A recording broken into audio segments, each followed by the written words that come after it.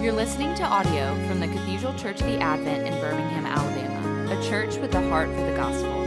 Find out more at adventbirmingham.org. Let us pray. May the words of my mouth and the meditations of all our hearts be acceptable in your sight, O Lord, our strength and our Redeemer. Amen. I am very thankful to be in this spiritual home, and when I was here in the fall with the women, Andrew asked me to name 3 things that I missed about the Advent, which was a loaded question, and I completely blanked on the third. I could not give you an answer, and now it seems so obvious. I miss Lent. No one does Lent quite like the Advent, and I am deeply honored to be here. In our 2 days together, we are going to look at John 7, at 2 of Jesus' speeches, 1 per day. Today, we're going to see the fruit of good intentions and self-reliance. John 7, verses 17 through 24. If anyone's will is to do God's will, he will know whether the teaching is from God or whether I am speaking on my own authority. The one who speaks on his own authority seeks his own glory, but the one who seeks the glory of him who sent him is true, and in him there is no falsehood. Has not Moses given you the law? Yet none of you keeps the law. Why do you seek to kill me? The crowd answered, You have a demon. Who is seeking to kill you? Jesus answered them, I did one work, and you all marvel at it. Moses gave you circumcision, not that it is from Moses, but from the fathers, and you circumcise a man on the Sabbath. If on the Sabbath a man receives circumcision, so that the law of Moses may not be broken, are you angry with me because on the Sabbath I made a man's whole body well?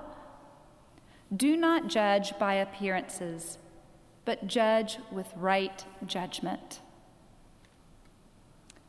The content of this speech tells us that Jesus is largely addressing the Pharisees, and so automatically we think we don't identify. You learned in Sunday school that the Pharisees were the self-righteous.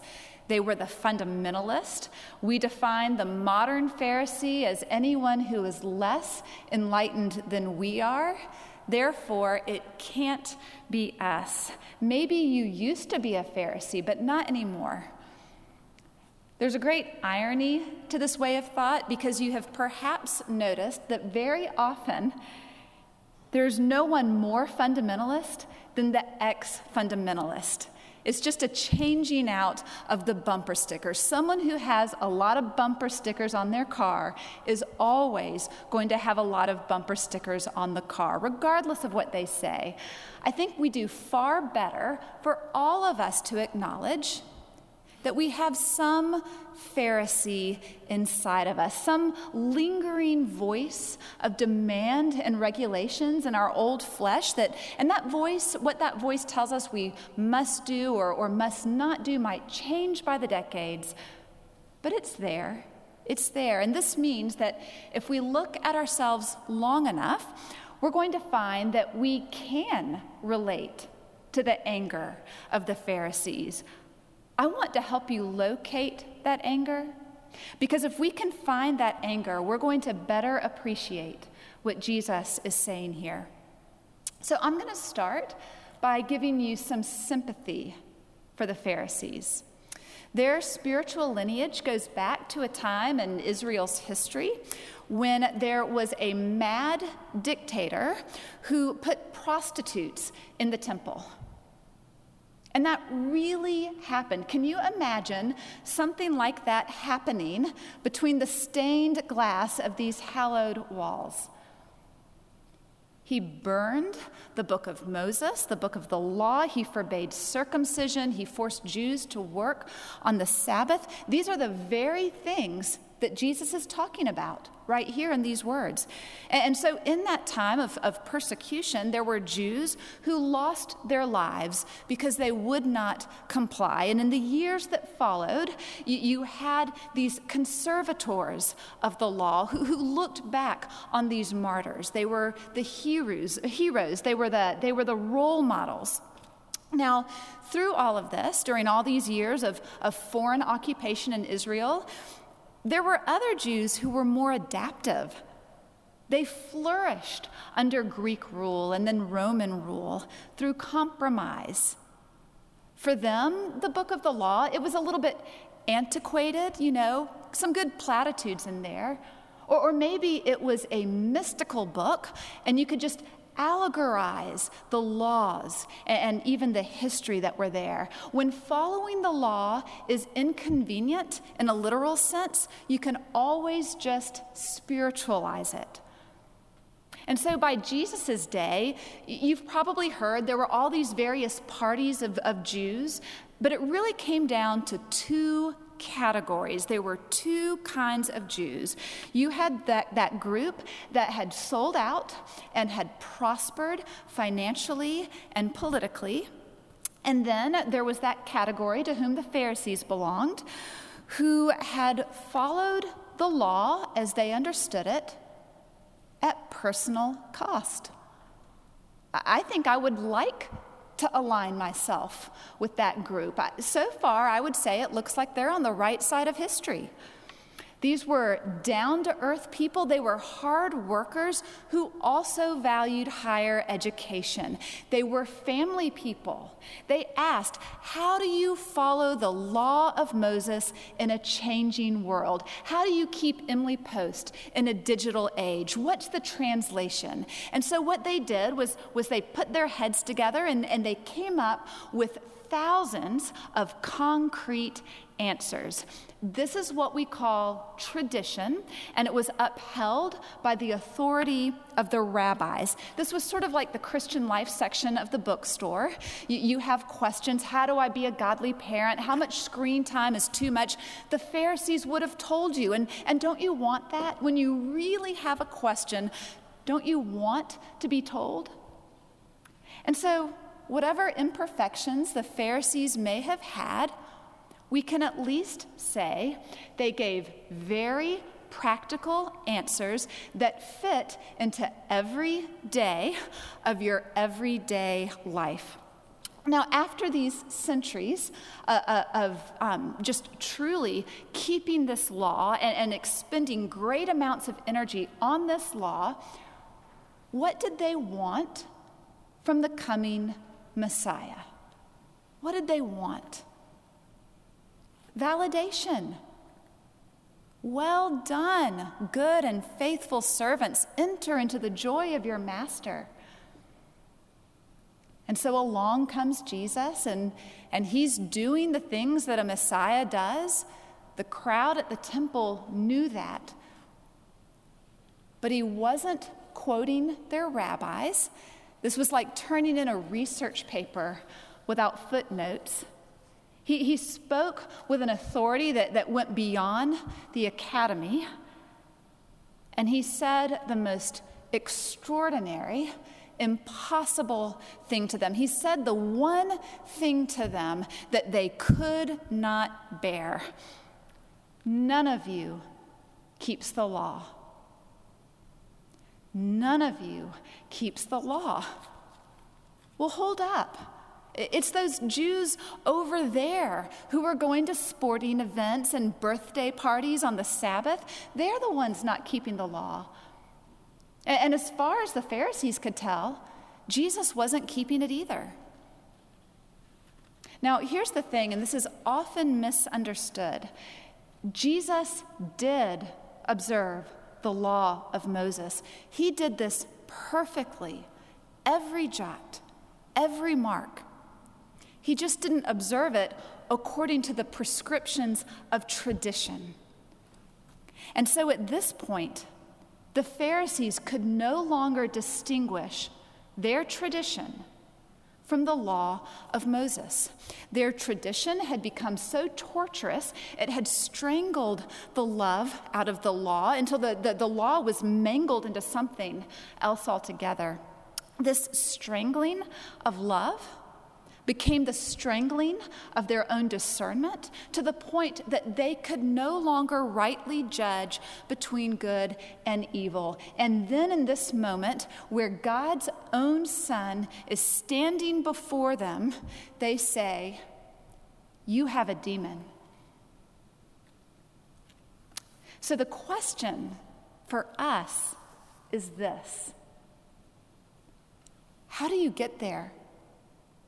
How does any person who is seemingly trying to do the right thing, how does anyone get there? Was it just a matter of overthinking? I had a coach say to me once, "Lisa, sometimes I give you a simple correction and you break it down into 500 pieces and do worse." Was that it? It was something far more serious.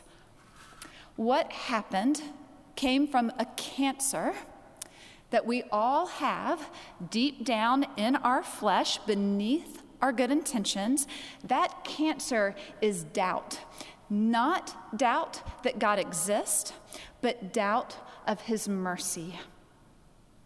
When you doubt God's mercy, you can't afford to make a wrong move. So the Pharisees had to have a formula for every situation in order to cover their bases. Now, we're too modern to say that we would want a formula. We know better. Life isn't a formula. And furthermore, we're Christians. We're not under the law. We're certainly not under tradition. But we do have this little, lingering, tricky Pharisee inside of us who puts the idea in terms that we can accept.